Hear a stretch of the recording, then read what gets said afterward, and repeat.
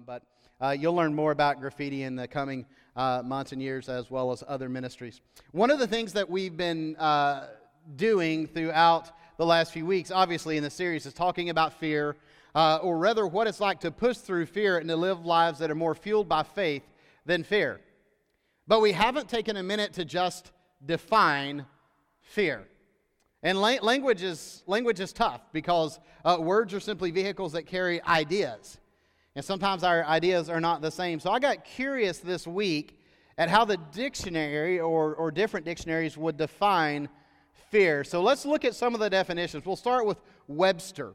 Webster Dictionary defines fear this way: as an unpleasant, often strong emotion caused by anticipation or awareness of danger. An unpleasant, often strong emotion caused by the anticipation or awareness of danger. That's Webster. Cambridge Dictionary defines fear this way: an unpleasant emotion or thought that you have when you are frightened or worried by something dangerous, painful, or bad that is happening or might happen. I had a flu test about a year and a half ago. Had a lot of flu-like symptoms. And when they came in, the nurse brought in a Q-tip the size of a yardstick. And I remember thinking as we were going through this process, why can't we come up with a simpler way to test for flu? Right? If we can land people on the moon when we decide, you'd think we could test for flu easier. Now, I didn't show any fear because that would have been unmanly. So I just let her shove that thing up into my brain. Any of you that have had COVID tests or you pitiful creatures that work in a job where you have to regularly be tested, you're probably over the flu test by now. But I found that very unpleasant and don't want to do it again. So dictionary.com is actually my favorite definition for fear. Dictionary.com describes fear as a distressing emotion aroused by impending danger, evil, pain, etc. I like the etc. because it just says, or anything else, right? Anything else that may bring these emotions. Now, listen to this. Whether the threat is real or imagined, whether it's real or imagined, the feeling or condition of being afraid. Now, can we, because this is a safe place, and more and more, month by month and year by year, we're going to get freer in here. But can we just, with a measure of honesty, do a show of hands on this one? How many of you have worried and feared yourself? That's not actually a correct use of grammar, but worried or feared yourself nearly into sickness over something that never came to pass, that in the end was an imaginary fear or worry? Yeah, that's almost unanimous. That's almost unanimous. Fear has this powerful grasp on us. We're going to take a look at one of the areas where God addresses fear in Isaiah chapter 41 this morning. If you've got your Bibles with you, or maybe you've got the Bible on your mobile device, go ahead and find Isaiah 41. One of the things that's interesting is the Bible has do not fear, do not be afraid, fear not, or derivatives thereof over 360 times in Scripture. It is the most prominent command given in the Bible. More than we're commanded to do anything else, we are commanded not to be afraid. And if any of us pretends to puff out our chest and put on this front, like we're never afraid, we never experience fear, we're living a lie. I know when our oldest son, Cade, was very, very young. In fact, he had never rolled over before. That's how young he was, just a baby. He rolled over one day for the first time and rolled himself off a changing table onto the floor of our house. Sharon was at home. She called me. I was at work serving a church in North Dallas. And she said, hey, a lot of emotion behind there. Hey, Cade just rolled off the changing floor and landed, rolled off the changing table, landed on the floor. She was distraught, and I said, do you want me to come home? And she said, what can you do? And I'm like, well, why did you call? Some of you who are married know how fast that stuff can escalate, right? A word here, a word there, and then before long, it's like the shuttle is taken off. and you don't know. So don't bother me. So she came up early and saw one of the nurses that served regularly at church, pediatric nurse, said, he looks good. Kids are so strong, resilient. Wasn't a wooden floor or tile, so he's probably fine. Well, that afternoon when he woke up from nap, he had a lump coming out of his head that looked like you'd cut a tennis ball in half and inserted it under his scalp. And so our friend, the pediatric nurse, said, now take him in, right? So we took him in, and he actually had a skull fracture. He had a fractured skull. They were going to transport him to Children's Hospital in Dallas.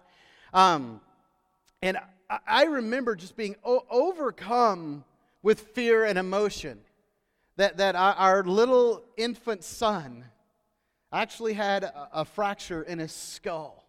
All the way to Children's, we were driving to the hospital, and then you get the wait, because there are more important things to deal with in front of you at the ER. Eventually you get in there, get back, and Kate is fine now. Sometimes we wonder, but most of the time we think, and doctors tell us he's just fine. But I've known fear. A year ago, this last September, I'd been struggling with something all summer, wrestling, and I'm sitting in a doctoral seminar at Baylor, and God just speaks to me there, and He says, hey, this wrestling thing that you've had has been me.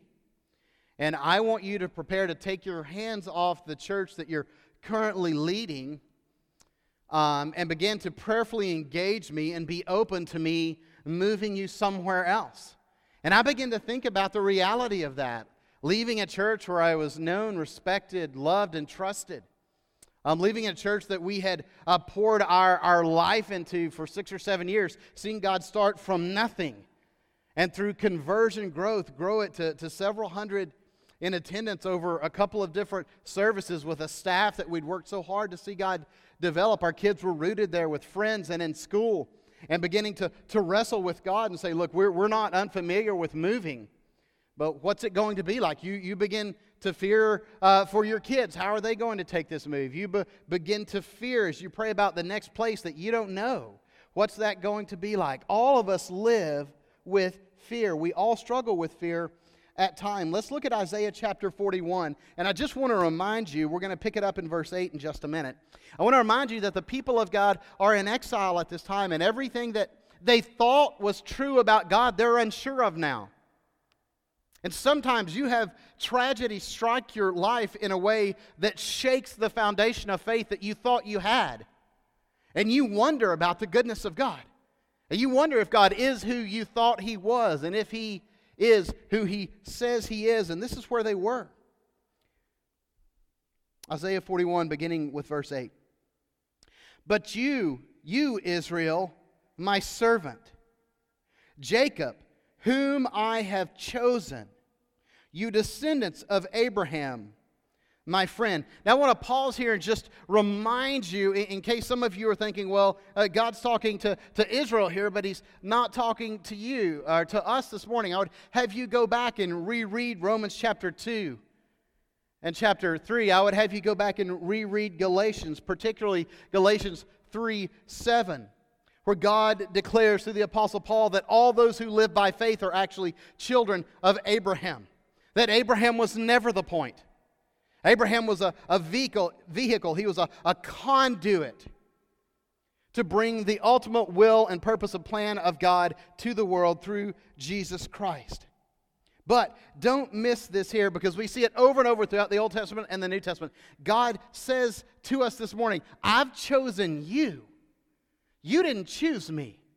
You may have said yes. You said that on the other side of my pursuit of your heart and your life through the Holy Spirit.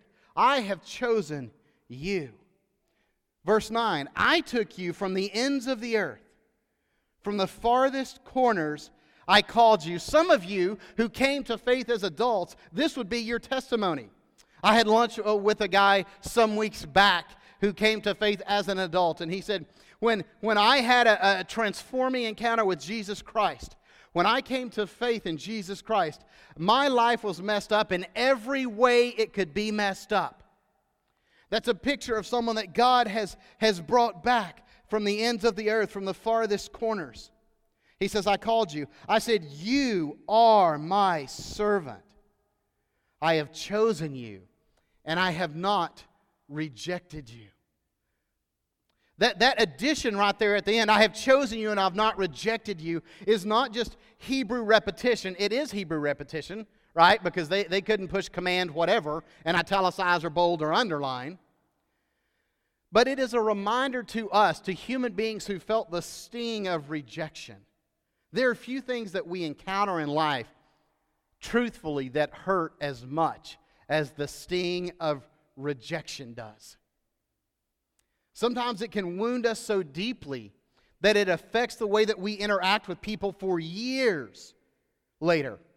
I remember serving on staff at a large church once. The senior pastor chose, for whatever reason, really to remain emotionally disengaged from the staff. Didn't really engage with us, didn't really know us, even staff who'd been there 8, 9, 10 years full time. And I remember just kind of as I observed this, especially early on as a new staff member, it was really curious to me. Having pastored for years and years now, I think I can probably guess what happened. At some point in that senior pastor's past, he was, or felt like he was ramrodded or kind of shot in the back by staff, right? And he felt the sting of betrayal and the sting of rejection, and had said either consciously or subconsciously, emotionally, I will protect myself from that ever happening again. I will keep a significant emotional distance from those I most directly lead. And that used to be leadership philosophy. I think that's garbage. I think the best way to lead is through friendship. It makes it harder sometimes, but I think that's the way God intends it to lead. But the sting of rejection is something all of us have felt. And if you haven't felt it yet, man, just push into God, because your time's coming. Right? You're just not old enough yet. But you'll feel it. God will walk you through it. Now look at verse 10. So, in light of the fact that I've chosen you, in light of the fact that I've gathered you to myself through no effort and no desire of your own, do not fear, for I am with you.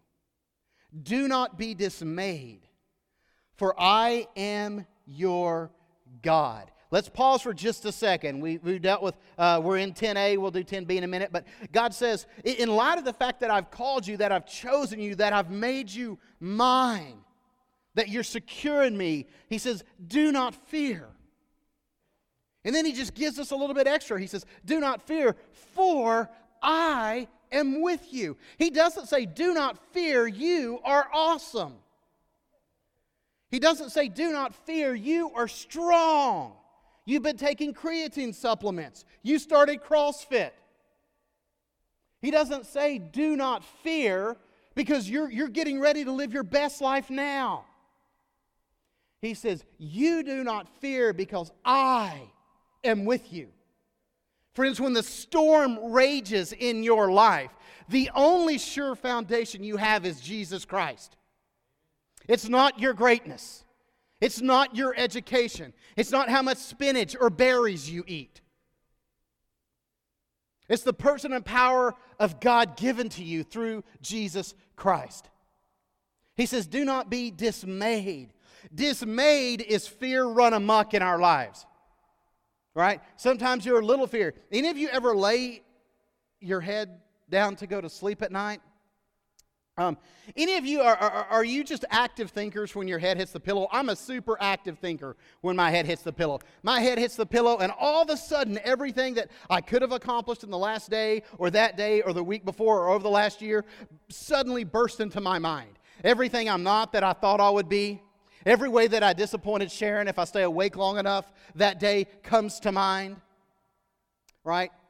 And have you ever noticed that sometimes in those quiet, still hours at night, fear gets a hold of you and sort of begins to have its way with you? Anybody been there? And all of a sudden, you're not just afraid, you're dismayed. You're dismayed. You've got to get up. And sometimes I have to get up and think, you know what would solve this? A peanut butter and jelly sandwich, right? And a couple of episodes of Last Man Standing or The Office, and I'll be just fine. And God says, no, that's going to give you indigestion. And you'll probably fall asleep in the chair and at your age wake up with your shoulder hurting. God says, no, come to me. Come to me. He says, do not fear because I am with you. He says, do not be dismayed. He doesn't say do not be dismayed because you can do some yoga and work this out. Because you can walk the block. He says, do not be dismayed, for I am your God. I am your God. I will strengthen you and help you. Who's going to strengthen you and help you? God is. God is. I will strengthen you and I will help you. I will uphold you with my righteous right hand.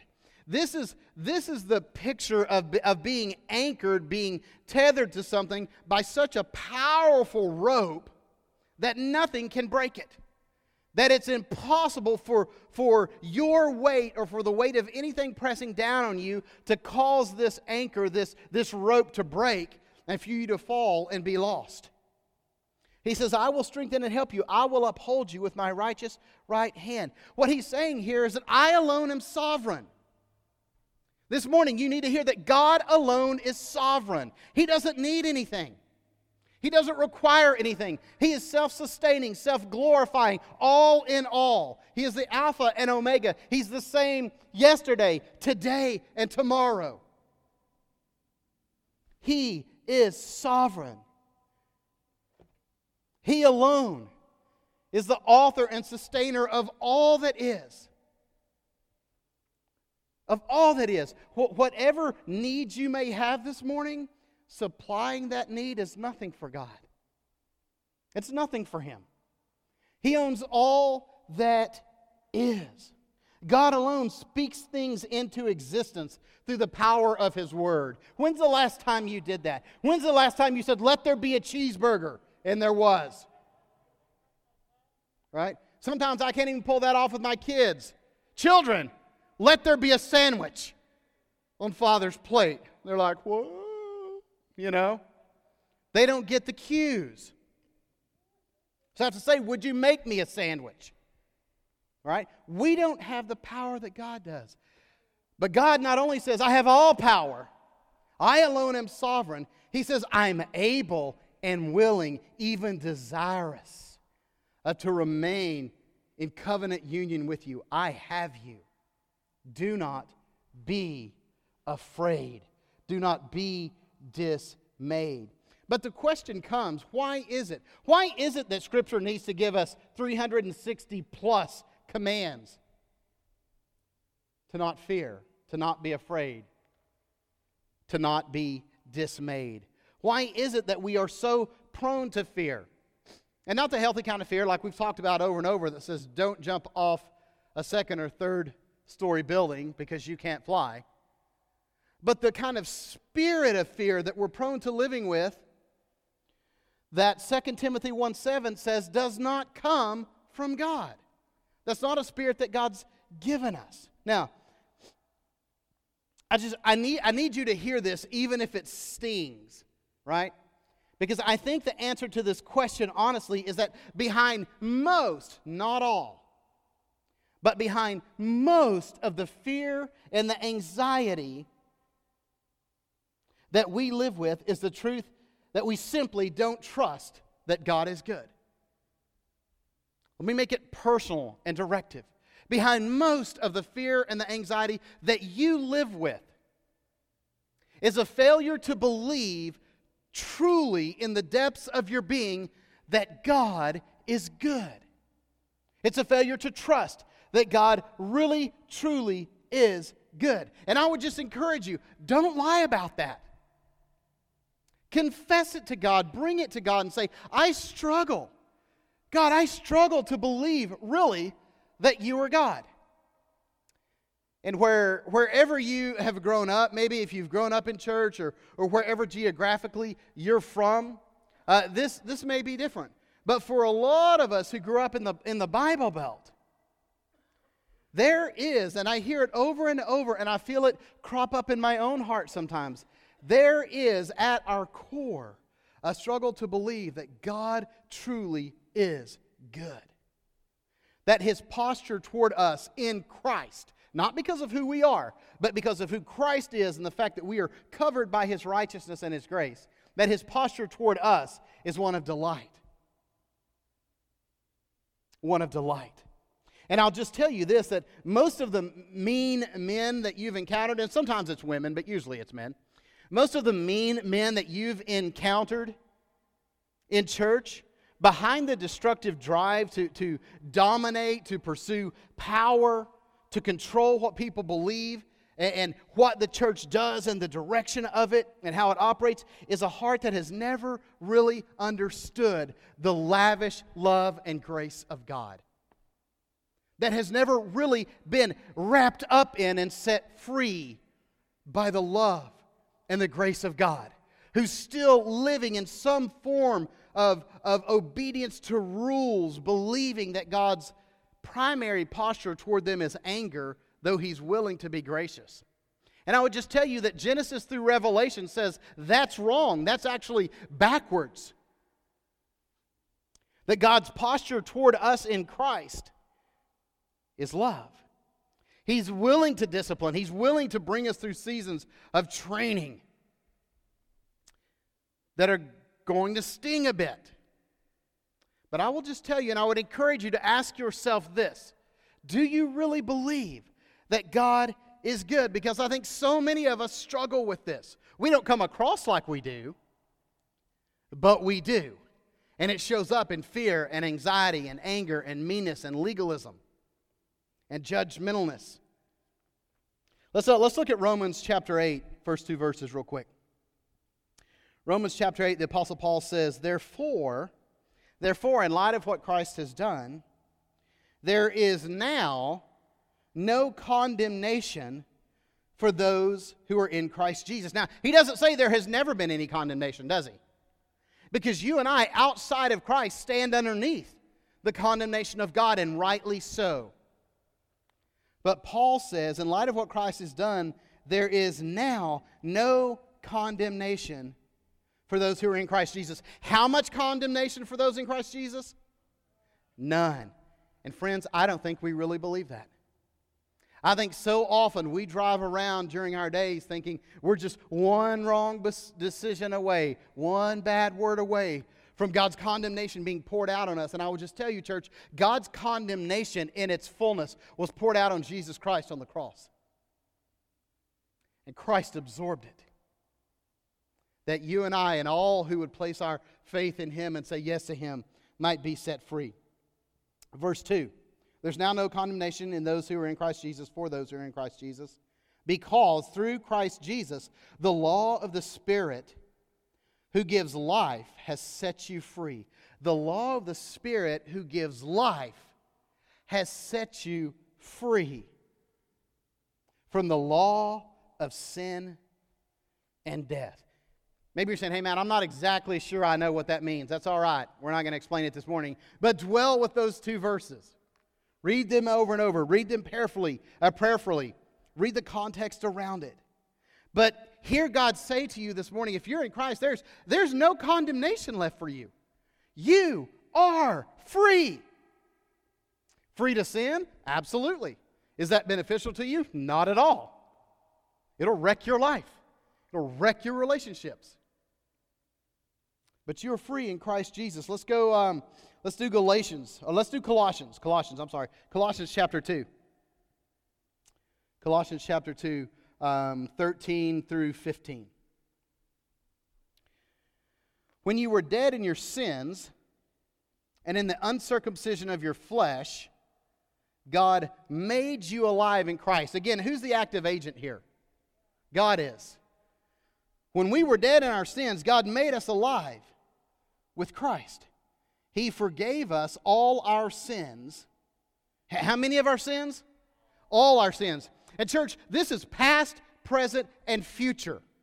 You've heard me say this, but I could never say it enough. It has to be that way. It has to be that way. Because how many of your sins were future sins when Christ was crucified on the cross? All of them. Christ has already paid the price. He's paid for what you said this morning. He's paid for what you're going to do this afternoon. He's paid for how you're going to fall short this week and next year. He's paid it all. He forgave us all our sins, verse 14, having canceled the charge of our legal indebtedness, having wiped clean the slate of debt that you owed God, which stood against us and condemned us. Now, if He's canceled the charge of your legal indebtedness, which stood against you and condemned you, and He's taken it away and nailed it to the cross, how much condemnation is left for you? None. None. Verse 15, and having disarmed the powers and authorities, He made a public spectacle of them, triumphing over them by the cross. I got so fired up thinking about this week that I was afraid I would go into an entire message out of these verses. So I'm not going to do that. I'm going to move on. But I would say to you, if you know that you struggle with this issue of understanding God's goodness and your freedom in Him through Jesus Christ, you need to be drinking in Romans 8, 1 and 2. You need to be drinking in Colossians 2, 13, 14, and 15. You need to understand what has happened by God's grace in Christ on your behalf. Some weeks ago, the college and career small group meets on Thursday night. They decided to go through the book of Ecclesiastes. Brandon Wilson, who's been leading them, I gave a hard time. I was like, man, why didn't you pick something more chipper like Lamentations? Right? You're in a pandemic and you pick Ecclesiastes, but I think it's been a good study for them. But I will tell you, Lamentations is a great book. Part of what has so deeply unsettled and fractured the church through COVID is that we don't know how to lament. We don't have the ability to express grief in ways that doesn't undo us, that still glorifies and honors God and brings alongside us brothers and sisters in Christ so that we might give language to what we're feeling so deeply inside, but God has given the gift of lament so that we can go through seasons of grief and loss. Look at Lamentations chapter 3, Lamentations 3, 22 and 23. Because of the Lord's great love, we are not consumed. Now, let's do this again. Because of the Lord's great what? Love. He doesn't even say because of the Lord's great patience, though God knows He's got it. Anybody grateful for that this morning? Yeah. He's got great patience. He's got great endurance. He's got great mercy. He's got great grace. But the author of Lamentations says that it's because of His great love that you and I are not consumed. For His compassions never fail. This is the author of Lamentations saying what God said through Isaiah. He is able. Whatever fear shakes you this morning, whatever fear is whispering to you that you're not enough, that you can't do this, that because of this, that, or the other, you'll never become what God intends, that this may happen with your kids, that this may happen with your parents, that this may happen in your marriage. Whatever it is, God is able. Verse 23, they are new every morning. God's compassions continue to be poured out for you day after day after day after day. Great is your faithfulness. Let's read it again straight through. Because of the Lord's great love, we are not consumed, for His compassions never fail. They are new every morning. Great is your faithfulness. Great is your faithfulness. Charles Spurgeon, that greatest of preachers, said this around the subject of fear. He said, now, and I didn't clean this up from the English because I think it'll be helpful for us. Now I gather from the plentifulness of fear nots, even in the Old Testament, that the Lord does not wish His people to be afraid. That He is glad to see His people full of courage, and especially that He does not love them to be afraid of Him. He would have His children treat Him with confidence.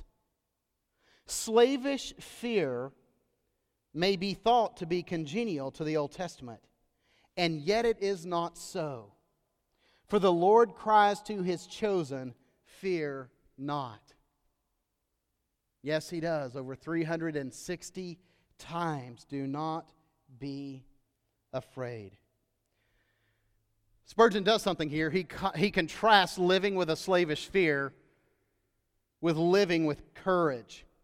Joshua 1:9, a verse that many of you probably memorized early on in your walk with Christ. God is speaking to Joshua as he's taking over the people of God as Moses' successor and beginning to prepare to move into the promised land, the land of Canaan. He says, "Have I not commanded you? Be strong and courageous. Do not be afraid. Do not be discouraged. For the Lord your God will be with you wherever you go." Not because you're awesome, but because God has covenanted Himself with you. He has united Himself with you. For New Testament believers, it's even stronger. We are in Christ. Unless we think this is just a promise, I'm very careful not to rip out promises from the Old Testament that were one and done kind of promises and make them universal. Lest we think this is not universal. Look at Deuteronomy 31. Look at Hebrews 13:5. God continues to say, "I will never leave you, nor will I forsake you."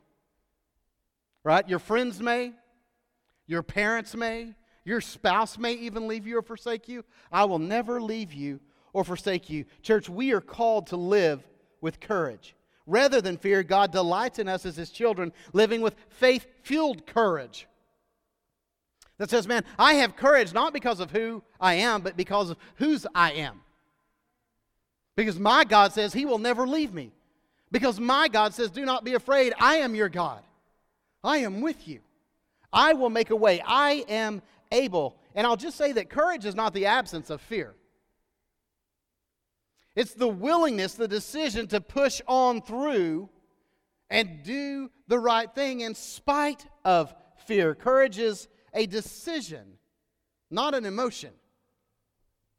Some of the greatest acts in human history, humanly speaking, have done by people filled with fear but willing and committed to pushing through it in the exercise of courage. It is the decision to, regardless of fear, do the right thing at the right time in the right way. Isn't that last one the hardest sometimes? To do the right thing at the right time in the right way. I can usually go in for the first two. I want to do the right thing at the right time, but I prefer most of the time to do it my way. And God says, no, Jeffries, you do it my way. You do the right thing at the right time, and you do it the right way, which is my way. And I would just say this to you as Tori and John come and they prepare to lead us as we respond to God's Word, that most of the time, I'll just be honest, most of the time what Jesus asks you to do when He's operative in you and the Spirit speaking, most of the time what Jesus asks you to do is going to elicit a little bit of fear in you.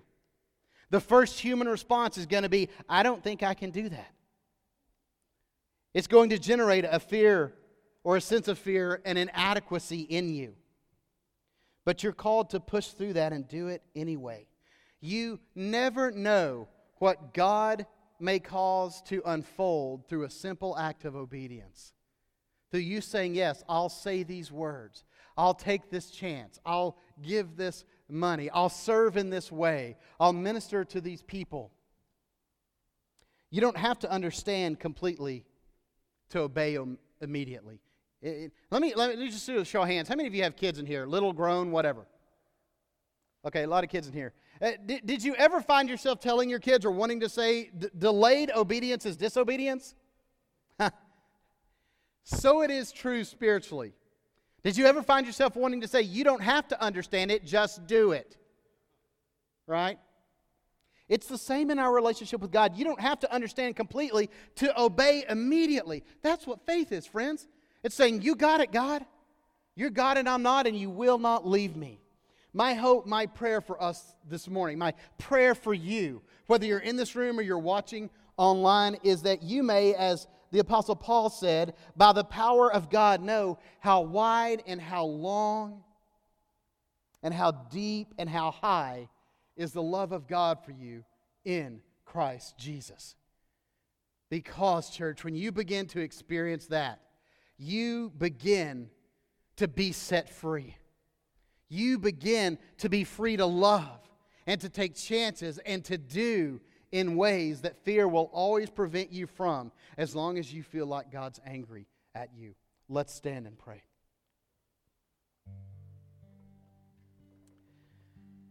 God, we can gather from Paul's prayer for the Ephesians nearly 2,000 years ago that we have difficulty as human beings understanding the depth and the breadth of your love for us in Christ Jesus. Lord, we don't experience love like that on earth. But God, together this morning as the church, we can, by your Spirit, by your sanctifying work in our lives, together as your people reflect this kind of love to a broken and hurting world around us. Set us free this morning, God. Wherever we are, I pray that as we sing in response to you, God, that each individual in this room would release to you that fear, that anxiety that's whispering to them this morning. God, may it be done in and through Jesus Christ. Amen.